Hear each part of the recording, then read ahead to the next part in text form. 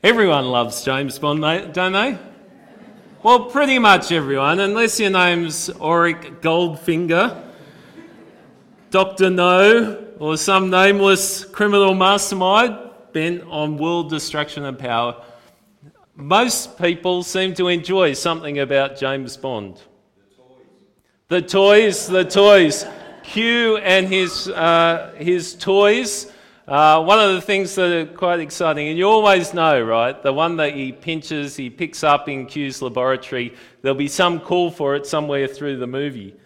There's something unreal about the toys. There's something exciting about the exotic locations that Bond finds himself, the extreme situations, and of course the fabulous cars, beautiful girls. There's something about Bond himself. He's an expert, it seems, in every type of weaponry, every type of flying vehicle. He can jump in and take off straight away. He has a physical strength, a verbal wit. He's quick thinking, all with a worldly sophistication, a debonair charm, and, well, Britishness that makes him surprisingly appealing to us.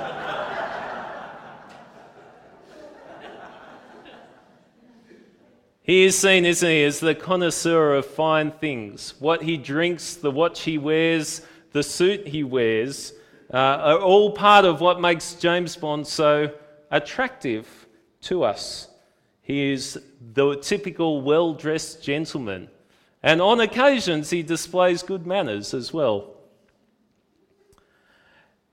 But it's not just how he presents and what he can do, but his ability to maintain control in all kinds of situations, I think. It seems no matter how drastic the situation, whatever the scrape he finds himself in, he's always able to maintain his head. When all around him would have lost theirs, he seems to be cool and calm, even in the midst of laser beams or circular saws or things approaching him at a great speed. And so whether it's high-stakes poker or driving nice cars at ridiculously unsafe speeds or being tortured with a seatless chair, that's one part of Bond that I don't aspire to. But he always seems to be in control, even when the situation seems he ought not to be.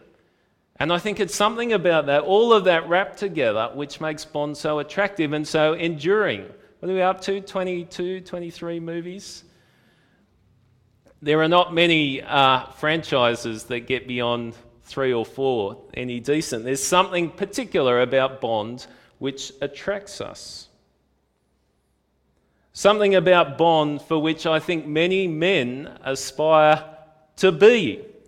I don't know about you blokes, but I tend to drive much better on the way home from the cinema, right? Having seen a Bond movie. We aspire to be like Bond, I think, because there's something as unremarkable or as remarkable about all his circumstances. There's something still achievable about Bond. He's a hero, but he's not a superhero. And then there's a sense in which I think we all want to think that maybe if I was in that situation, if I'd thought of that, and if I had that gadget from Q's workshop, I could have got out of that situation like Bond did. There's something attainable about what Bond does. So does that make him a role model for us? Is there something we should aspire to be Bond-like? Well, if we take out all the womanising, the gambling, and let's face it, the licence to kill, there are some admirable things about him. The way he's willing to risk his life for others, the way he works for the triumph of good over evil, the way he makes a point of being the best at what he does. We like to aspire to be like Bond because it's a form of escapism for us, isn't it? We can picture ourselves in circumstances far beyond what our daily lives might be like. I suspect many of us don't actually want to live the Bond life for real. I don't think most of us actually want the weight of the world's survival resting on our shoulders. I, for one, am happy for Bond to take on Jaws and Odd Job and Spectre Agent number 4, although Spectre Agent number 5 seems a bit of a pushover. And I suspect most of us probably wouldn't know what to do if Electra King or Vesper Lind would suddenly show some interest in us. We want to be like Bond. We want to imagine being like Bond, but we don't quite want to be Bond. But I wonder if there's something else in our desire to be like Bond. Something in this escapism that appeals to us beyond all that we've mentioned. I wonder if there's something at the heart of James Bond himself which is a little dark. The way that Bond seems to live for himself. See, for all his service to Queen and country, his loyalty ultimately isn't to humanity, who he's called on to save from time to time. His loyalty isn't primarily to Queen and country or even to M, who issues the orders. His ultimate loyalty is to himself. As a 00 agent, he operates outside the law, but then he even frequently breaks the rules and regulations of MI6, much to the frustration of M. He fights for good and for freedom against baddies who want power and money and revenge, but revenge is not infrequently also a motivator for Bond. Bond shows little concern for the harm inflicted, emotional or physical, on others. Not only on his enemies, but on his allies and his lovers. And I wonder if there's something in this aspect of escapism that appeals to us. Because the other thing about Bond is we never see the other side of what happens. Bond gets to do all the things that our culture wants to do. Bond gets to do all the things that we secretly want to do without any of the consequences.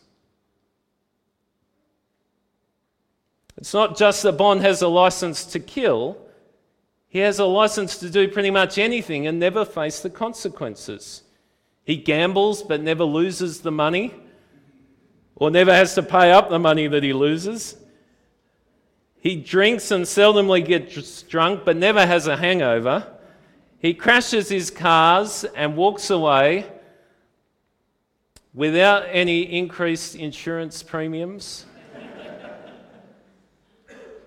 without any demerit points on his license, and it seems without anything but a mild scolding from M or Q.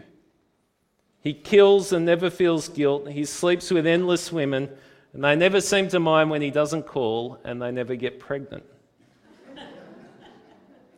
Bond does what he wants, ultimately for himself, without consequences. And I suspect that there's a part of us that wants to do that too, that longs to be able to live for ourselves and not deal with the consequences. And amongst all the other things that draw us to Bond, I wonder if there's a sense of that. Bond is fantasy, of course. He's not real. And it's not actually possible to live like Bond without the consequences. But there's an innate selfishness in us that longs to do that, to live how we like for ourselves and without the consequences. Does that sound a bit harsh, a bit heavy? Well, ask yourself this. Why do I get impatient with others? Why do I ever say things that I shouldn't say? Why do I get discouraged with my circumstances? Why do I give way to anger or to self-pity? Well, I suspect for many of us the answer is that It's because we want our own way. We want things to serve us, to suit us, to fit in for us. And when things don't go our own way, then we lash out in anger or turn inwardly in discouragement. But God wants something better for us. He created us for something bigger than living simply for ourselves. God created us to live for others and for Him, which will actually be better for us. It sounds somewhat counterintuitive, doesn't it? But that's exactly what Jesus says. For whoever wants to save their life will lose it, but whoever loses their life for me will find it. What good will it be for someone to gain the whole world and yet forfeit their soul? And God has given us a greater model than James Bond to aspire after. The greatest example of a life of unselfishness, a life lived for others, is, of course, the Lord Jesus Christ, who, as the Bible says, though he was rich, for our sake he became poor, so that by his poverty we might become rich. And the Apostle Paul urges us to cultivate the same frame of mind. Have a look at Philippians chapter 2.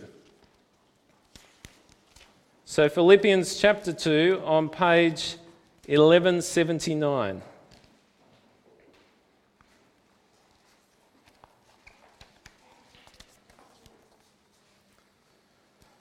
This is Paul writing to the Christians, to those who've put their trust in Christ, and encouraging them to live for him and to follow his example.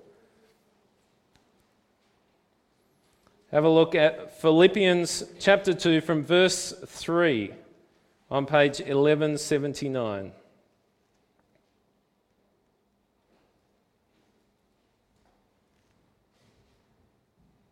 Do nothing out of selfish ambition or vain conceit. Rather, in humility, value others above yourselves, not looking to your own interests, but each of you to the interest of the others. In your relationship with one another, have the same mindset as Christ Jesus, who, being in the very nature God, did not consider equality with God something to be used to his own advantage. Rather, he made himself nothing by taking the very nature of a servant, being made in human likeness, and being found in appearance as a man, he humbled himself by becoming obedient to death, even death on a cross. And we see this example played out in the reading we had from John chapter 13. If there's one passage in the Bible where Jesus looks least like James Bond, it says he strips off his outer garments, gets some soapy water, and stoops down to wash the stinky feet of his disciples.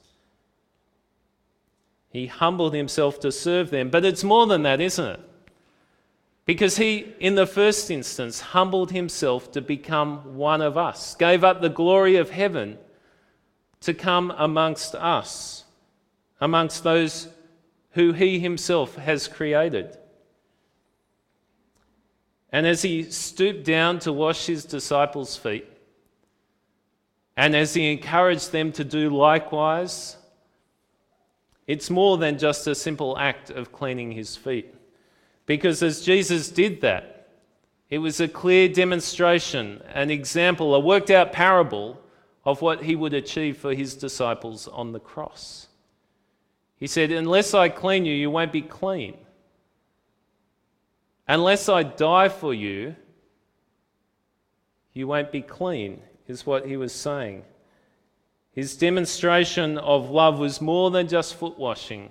His demonstration of love was to serve them to his death,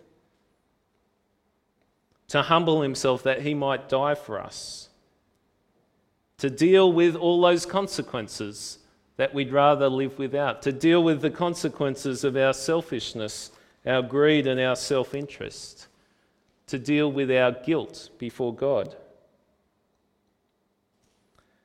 And so as Jesus humbles himself to become one of us, to die for us, He offers an example for us. Not that we should go and be crucified, literally. We don't need to do that. Christ has done that for us. But to give up a life of living for ourselves, of loyalty primarily to ourselves, to follow a life of loyalty to God and service of others. And it's not just that Jesus' life and death models this for us, but Jesus' life and death enables this for us. The Apostle Paul writes in Ephesians chapter 2, "For we are God's masterpiece. He has created us anew in Christ Jesus, so we can do the good things he planned for us long ago." See, of ourselves, we're innately selfish. But Christ's death for us has freed us from sin. As we put our trust in him, he promises that through the work of the Spirit in us, we can overcome that nature of selfishness, that we might be shaped more and more into the nature of Christ himself. So the true marks of a gentleman or a gentlewoman is not what car we drive or what drink we drink. The true marks of a gentle person is not seeking to please ourselves and avoid consequences, but it's a life of generosity and empathy and humility, lived out through faith in Christ and service of others. So what Christ has done for us in dealing with our guilt, what Christ has done for us through the example he has given, what Christ has done for us by enabling us to live for him, is truly fantastic. But unlike James Bond, it's not fantasy. So let's pray and ask that God might do that work in us. Gracious Heavenly Father, we do thank you for your great love for us. That in spite of our selfishness, our greed, our personal ambition, you loved us, that you sent your Son into the world, that he might live as one of us and die for us. We thank you for that perfect example of a life lived in the service of you and of others. And we thank you that by Christ's death, he has enabled us to live a life like that. And so we pray that you might bring us to faith in him, that you might do that work in us by your Spirit, that we might seek to follow the example of the true gentleman, Jesus Christ, in generosity, empathy, and humility. And we pray this in his name. Amen.